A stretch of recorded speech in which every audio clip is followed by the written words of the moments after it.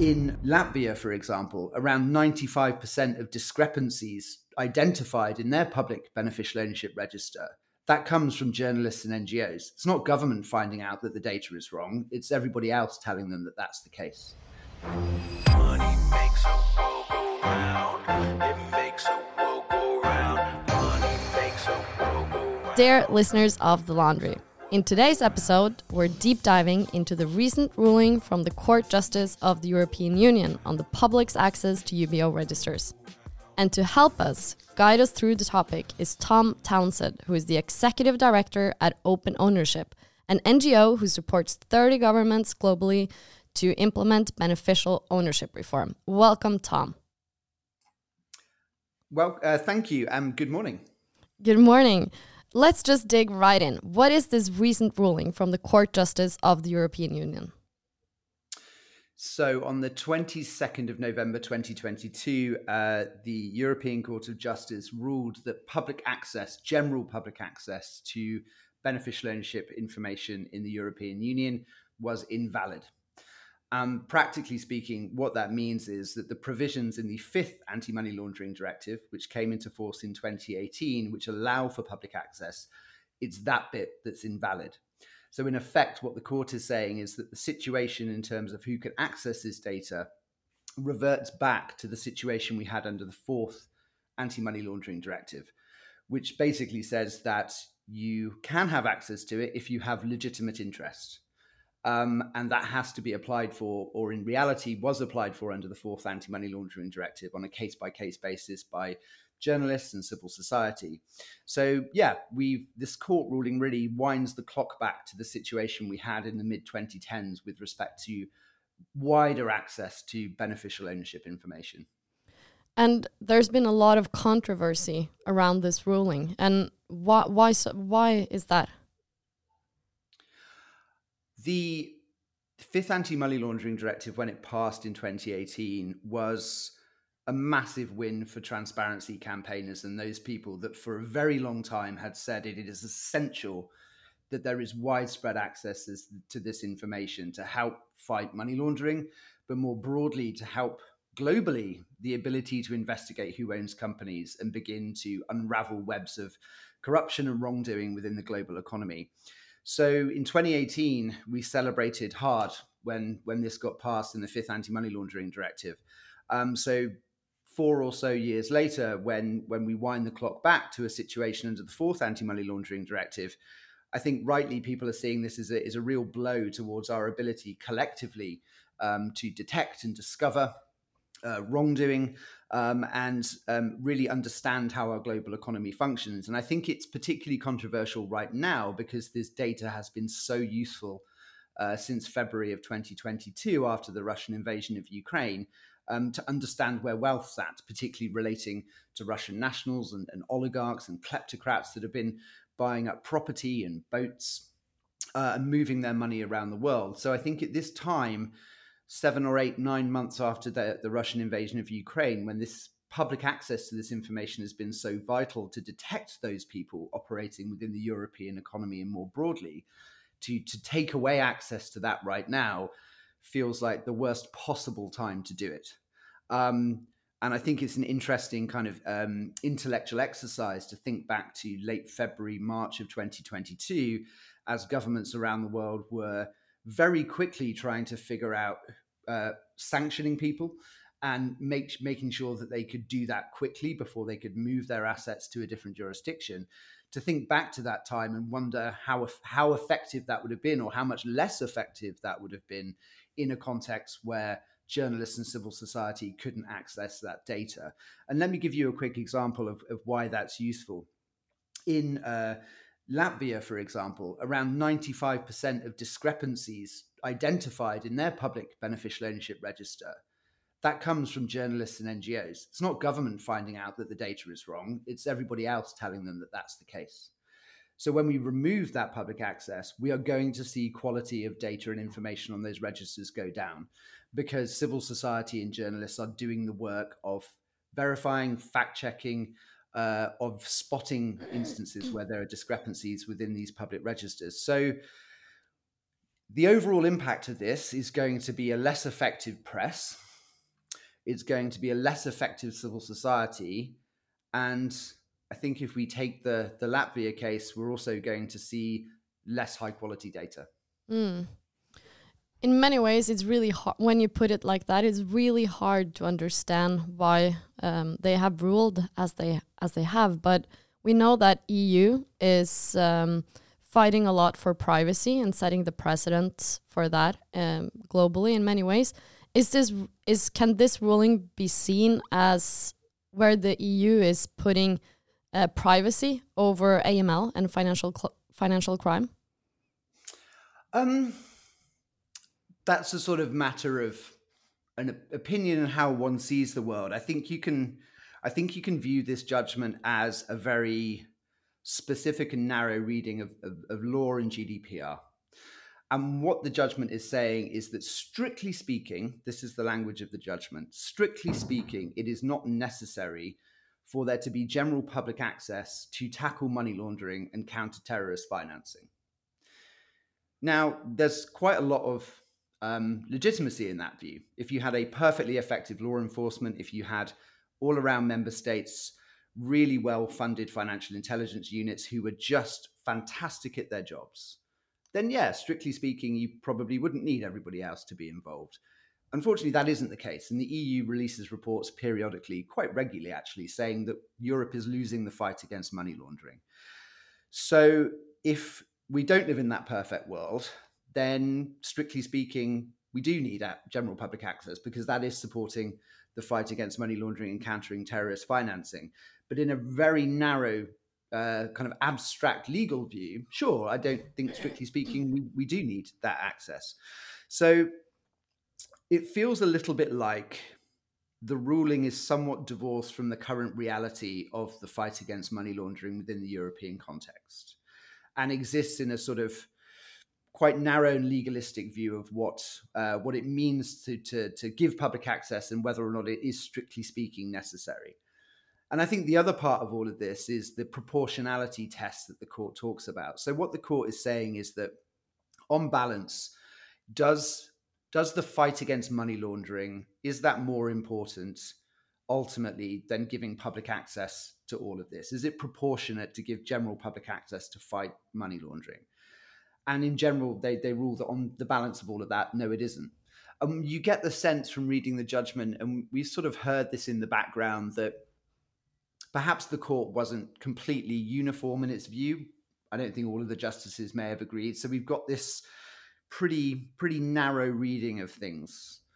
As to whether or not the court is saying that privacy is more important than fighting money laundering, I don't think it sort of thinks like that. Really, I don't think that's the sort of that's not really the kind of the rules of the road when it comes to making these judgments. I think what it is saying is that you can fight money laundering without having public access, and that's true. Of course, you can. And that general, on balance, as it stands right now, the invasion of privacy or the kind of intervention in people's private lives proportionally just isn't worth it to fight money laundering. And I think that's a view in some ways that is perfectly legitimate for people to have. You know, is this ultimately worth it? Is this a higher priority to protect privacy and protect the concept of privacy within the EU? Is that more important than fighting money laundering? And I guess it sort of depends. It depends which side of the fence that you sit on. And I think also it depends a little bit as to your level of knowledge about how bad the money laundering problem is. And I think what's interesting about the judgment is that it doesn't really give a huge amount of evidence as to why it's disproportionate or why or if indeed money laundering is a particularly bad problem and that proportionally it's not worth giving public access to fight it. There's not really a discussion of the evidence. And that's what I find a little bit strange about it. It's just this argument that, look, we've looked at it. We don't think it's proportionate. Well, show us you're working. Tell us why that's the case. Tell us how big the problem is. Tell us how big the invasion of privacy is, and sort of show us your working. Show us the equation by which you've got to that judgment. But of course, we don't see that in the judgment. It's not there. So I guess answering your question, which has taken me a rather long time, I apologize. That's okay. That's okay. It's really hard to know why the courts reached this judgment because it doesn't really tell us. No. I think on the other side again, if we take the privacy view and see, okay, what impact has it had in people's life then since the AML5 directive, where the public did have access to this? I know that you have a few examples from 2016 or in the Netherlands where we were told about a grim future world where all these bad things would happen if UBOs and beneficial ownership become public, but it hasn't really manifested itself, has it? Not that we're aware of, and I'm fairly sure if these sort of really bad impacts had happened, we would have been the first to find out. There was a case brought in the Netherlands court by a group called Privacy First, and the harms that they listed included a child being called names in the schoolyard because their peers at school apparently had gone onto the beneficial ownership register and discovered that their parents had money, which is kind of remarkable for a bunch of kind of young high school kids, but, good for them. And the other example that we found was cited in this case of a harm was of someone discovering there was a local person who was the owner of a relatively minor football club. And some fans went and knocked on that person's door and demanded that this person invest more money in their local football club. So those are the two examples of harm that have come from public access, at least in the context of the Netherlands, where the data was never that public. You had to go and pay for it, and it was hard to search and all the rest of it. And again, applaud those very industrious young people who in their break times were going and looking at the beneficial ownership register. None of this really stacks up. And I think the other aspect of all of this, specifics aside, the idea that being listed in a beneficial ownership will be the first anyone has heard that you have money is a little bit hard to believe. There are other outward signs that you have money, like the house that you live in or the car that you drive or the watch that you wear, quite clearly. So the idea that before the beneficial ownership information was available, people had no idea that you had wealth and power. That kind of stretches credulity. That doesn't seem entirely plausible. So there haven't been a huge number of cases of documented harm. If we look back to the kind of early days of this discussion, maybe 10 or 15 years ago, the challenge that was raised globally was that as soon as this information is online, myself and my family are going to be exposed to the risk of kidnap and harm as people trying to extract our wealth from us. And actually the foundation of this case that was brought in the lower courts in Luxembourg, it was exactly it was someone claiming that they would be kidnapped if their ownership information came out. Yeah, and they claimed that the risk of that kidnap existed where they operated their businesses, which, as far as I'm aware, was largely in East Africa, I think. Now, again, I think there are some countries in the world where that risk of kidnap exists quite clearly. But again, I'm not sure that it's, the risk of kidnap has existed prior to public beneficial ownership information because someone sees the car that you're driving or they simply know that you are a wealthy person. So the idea that this information being in the public domain is the tipping point from no risk to risk, again, practically just sort of stretches the imagination beyond the point which it's sensible, I think. But yeah, those are the harms that have been catalogued so far, at least were catalogued enough to be put in a court case that was brought in the Netherlands. We have heard of no others. Yeah. And there was a conference in Brussels a couple of weeks back, it had been planned for a long time, but it coincided with being at the exact same week as this ruling happened. And you were there, isn't that correct? One of my colleagues was there. Yeah, one of your colleagues were there. But what were some of the highlights and the key takeaways from those days for those who weren't there? I think the two things that are probably worth mentioning from that was one, the sort of utter dismay that exists within the community that's been working on this, and bear in mind this conference came about at the end of a European Union funded project to look at the benefit and impact of public registers. So this was the Commission itself funding work by civil society and academics to figure out and understand the positive benefits of public information. I think a couple of things came out of this for us. I think number one, there were clear statements from a couple of member states uh, um, Estonia, Latvia being two of them, that they were going to continue to publish this information, and that as they understood it, and we have been making this argument, and many others have for years, that the benefits of public access to this information go far beyond that purpose of fighting money laundering and countering terrorist financing. It has an economic and social good. So a sort of restatement of some of those facts. And I think also from the relevant European Commission officials there was a general call for calm. We need to figure out what the Commission thinks. We need, they're commissioning their legal opinion, and we'll find a way through this. And we'll find a way through this even within the narrow constraints of going back to a situation we had under the fourth anti-money laundering directive, which is access for legitimate interests. So, yeah, a really interesting restatement of kind of first principles from some member states about why they publish this information and the benefit that they see. So that point around 95% of discrepancies being spotted by people outside of government was sort of aired during that conference. And yeah, a kind of a plea from the Commission everyone just to take a moment. The judgment has just landed. Everyone is feeling extremely either very happy about this or very, very sad about this. We now need to work out the process going forward. That's a perfectly reasonable thing for the Commission to say, and they will take their time and they will do their homework. The problem with this, however, is that into that lack of clarity about what all of this means flows a lot of bad actors. It also means we have a lot of confusion globally.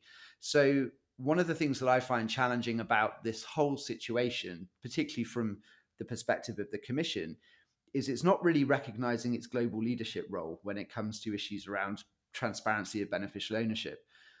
Where the EU goes, others follow. And we certainly saw that in terms of how data protection legislation has been developed around the world. A lot of it is sort of grounded in GDPR, and that really made the weather, as I see it, around the world. So the EU has a leadership role on this issue. Countries around the world are looking at this, and there's places far, far geographically away from the EU where those forces, those businesses that have hated the idea that their particular country is going to start publishing this information are now calling up politicians, they're calling up company registry authorities, and they're saying, well, the EU has decided that the publication of this information is an infringement on my human rights. How on earth can you, my government, go ahead and start publishing this? The EU says it's an infringement on my human rights. And if the EU says that, then of course that's an important thing and we need to take account of it. So we really need to see the Commission sort of step into this void now and be extremely clear about what they're going to do about it, what the principles underpinning public access should be, and where there's a legitimate interest regime imposed, that works really effectively and that legitimate interest really is respected. I think the challenge for a lot of people that have been working in this space for a long time is that under the fourth anti-money laundering directive, where we had this legitimate interest access principle, practically it just didn't work. You would ask for something, you'd never hear back. It would take weeks, it would take months, you may never get it.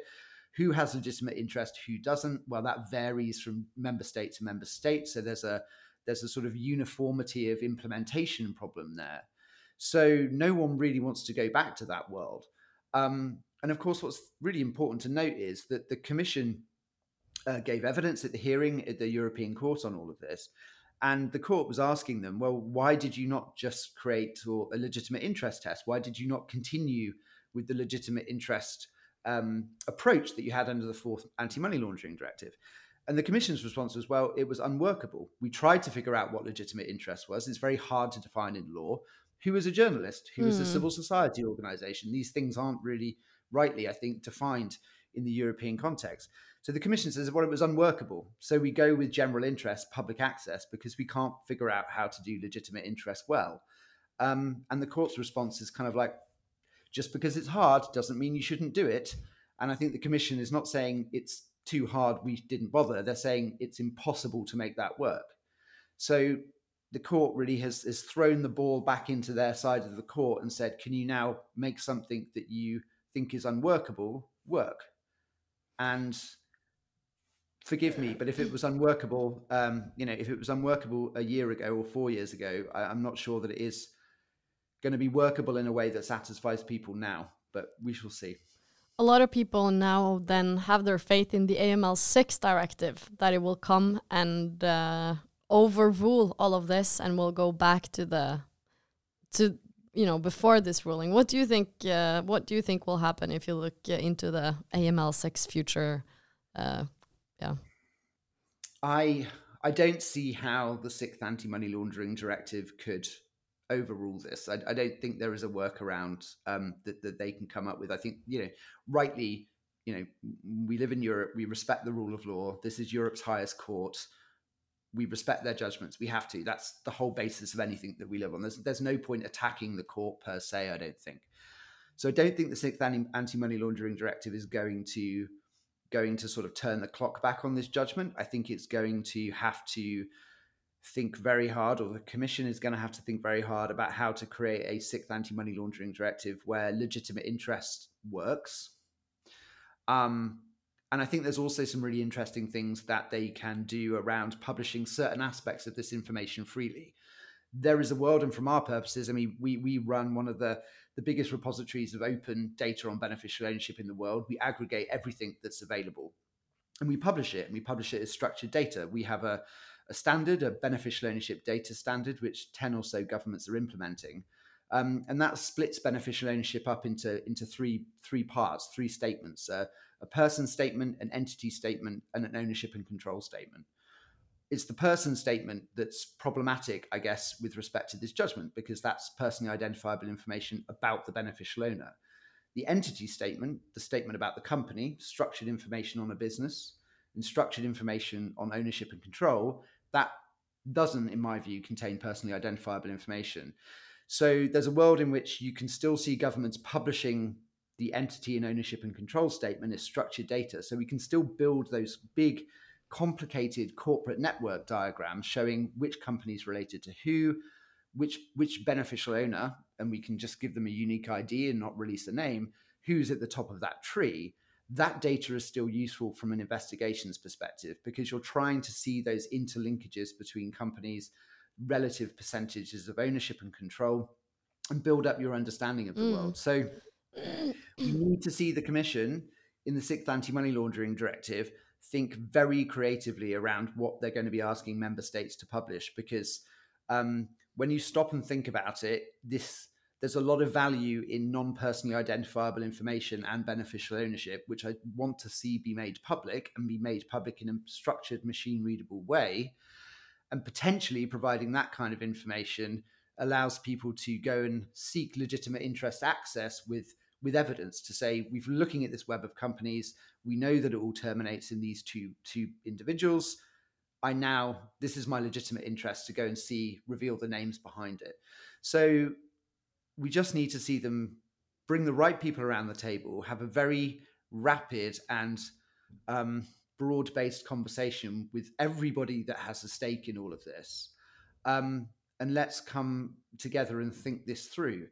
That's the perfect outcome in all of this. What I fear will happen is a very sluggish process that's kind of ignoring the role and voice of civil society and journalists in all of this, and is coming from a place of fear and lack of confidence about what to publish, rather than a positive forward look as to what could be done. I've always seen data protection legislation as a way of enabling you to do things rather than stopping you from doing everything, because what it gives you is a very clear set of guardrails. Let's go at AMLD6 from that perspective, rather than one of fear and hesitancy. What other things could help contribute to rewinding the clock on this, in your opinion? Like, what could happen in the best scenario that we would go back now to before the ruling? I think there's a few things. I think I do think that we need to think creatively around what can still be published, and publishing really effective structured data. That can be really, really helpful. I think it's going to be really important for the private sector to stand up, businesses like yours, the banks and others who we know get significant benefit from general public access to this data. I think they need to step up now and talk about that, defend that position, describe why it is of value to them. I think we also need to see foreign law enforcement and investigators from outside of the EU step up and explain why public access is not just an issue that affects people within the geographic boundaries of the European Union.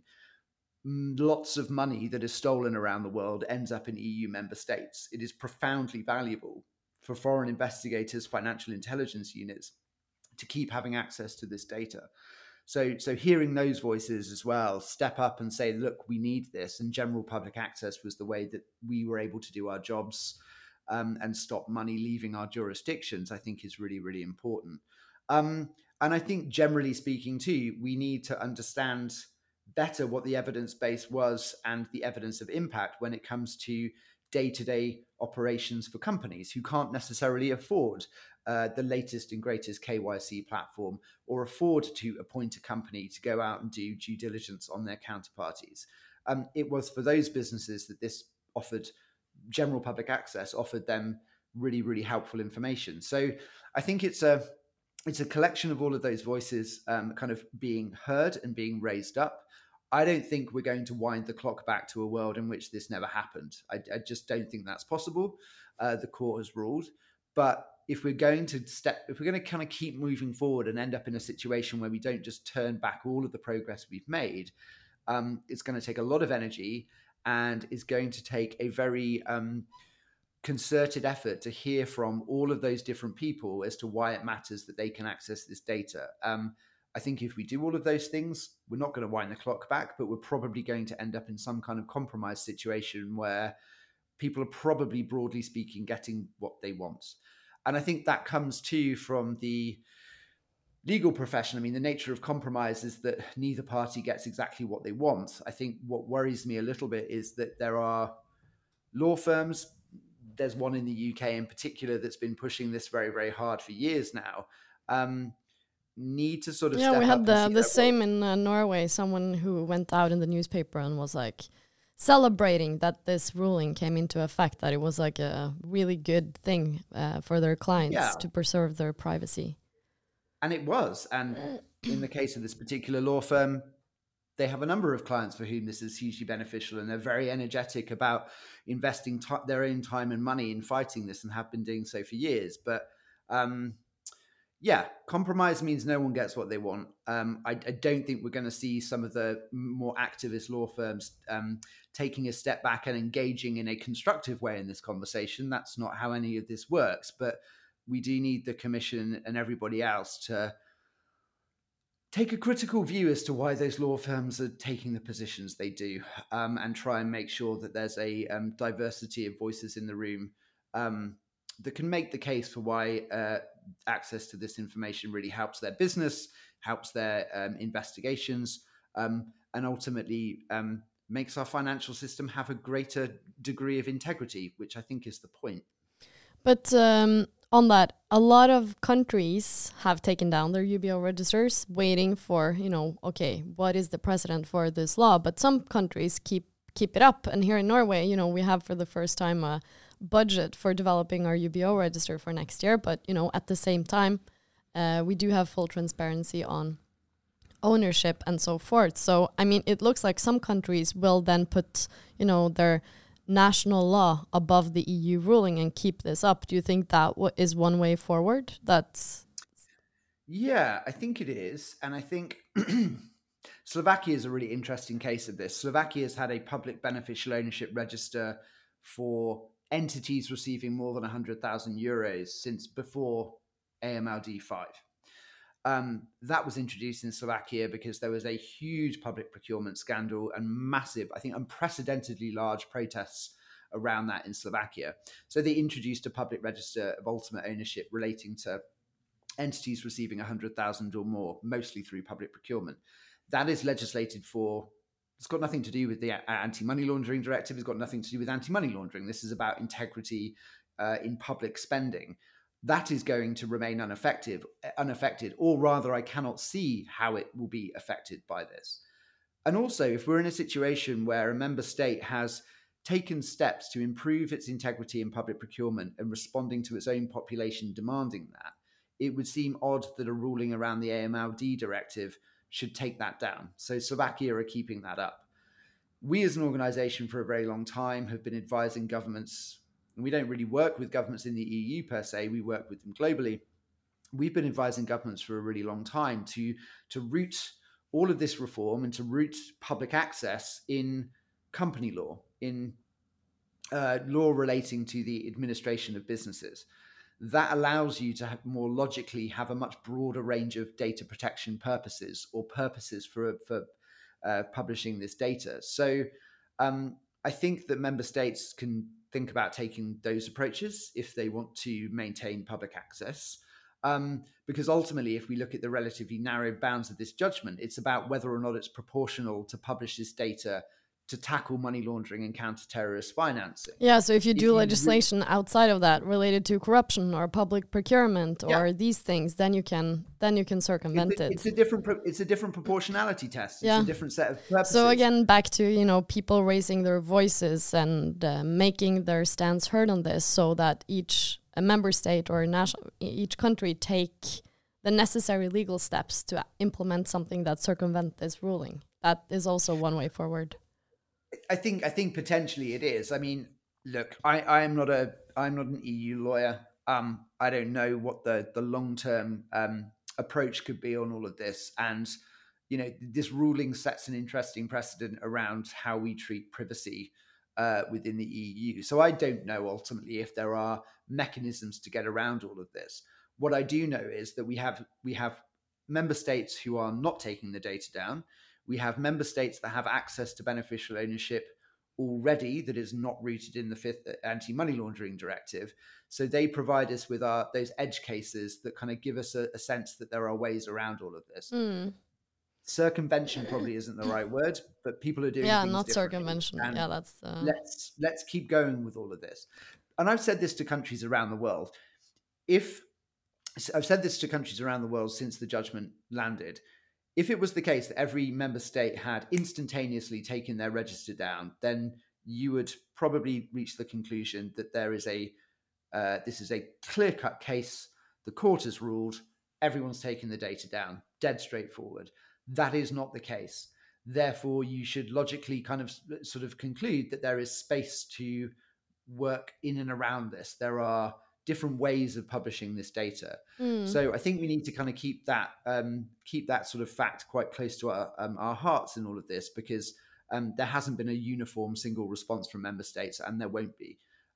So there is space to work. Yeah.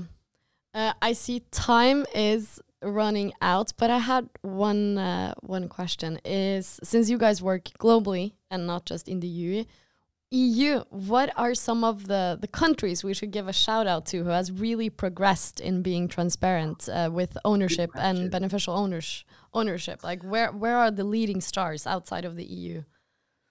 Where we see the most progress on this issue is in Africa, West Africa, Sub-Saharan Africa in general. Really, there are countries where it is quite clear that revealing who ultimately owns companies is absolutely what the step they need to take to make sure that corrupt government officials can stop moving money out of the country, particularly where you have a lot of natural resources.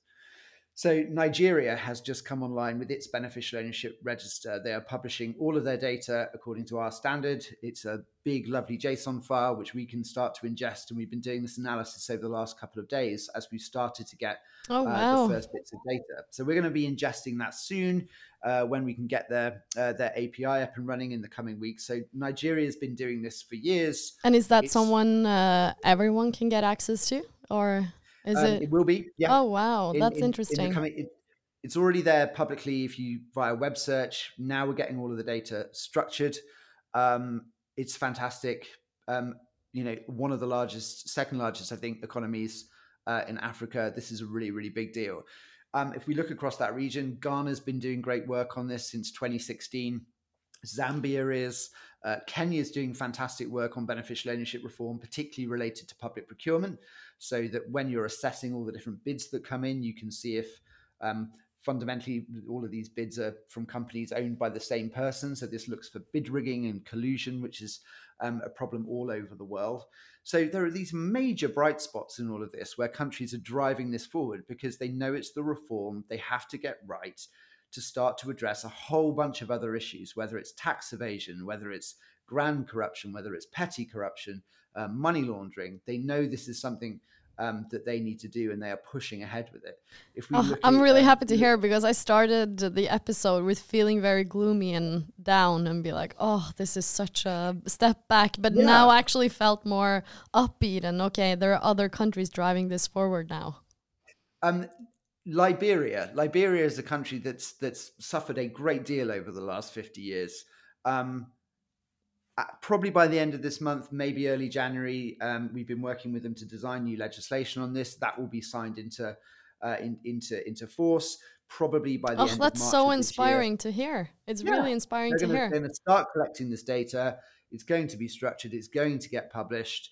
If we look to Asia, Mongolia is doing good work on this. Indonesia's got public data. It needs work, but it's getting out there. The Philippines is doing good work on this. Australia and New Zealand have committed to doing public registers.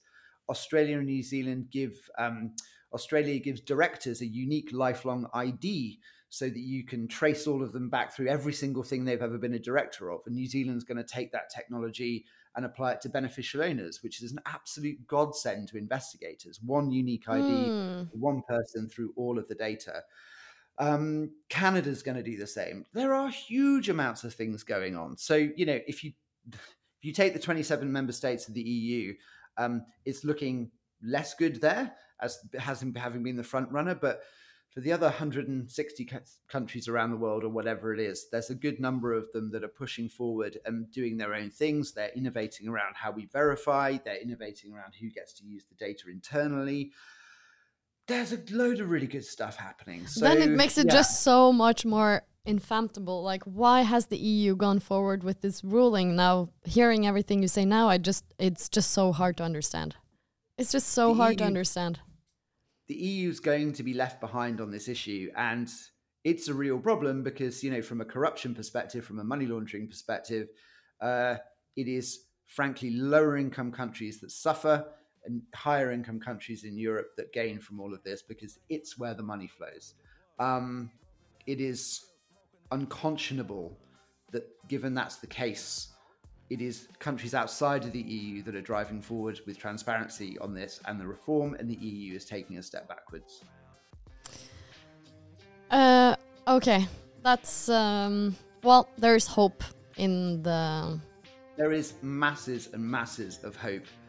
What this will mean is that the interesting, innovative, new, cool things that are happening are not going to be happening in the EU as we restrict access and we restrict the ability of companies like yours. We restrict the ability of the fintech and regtech sector to get access to this, which is what it means. I mean, not giving general access to this means a massive constriction in innovation within EU member states.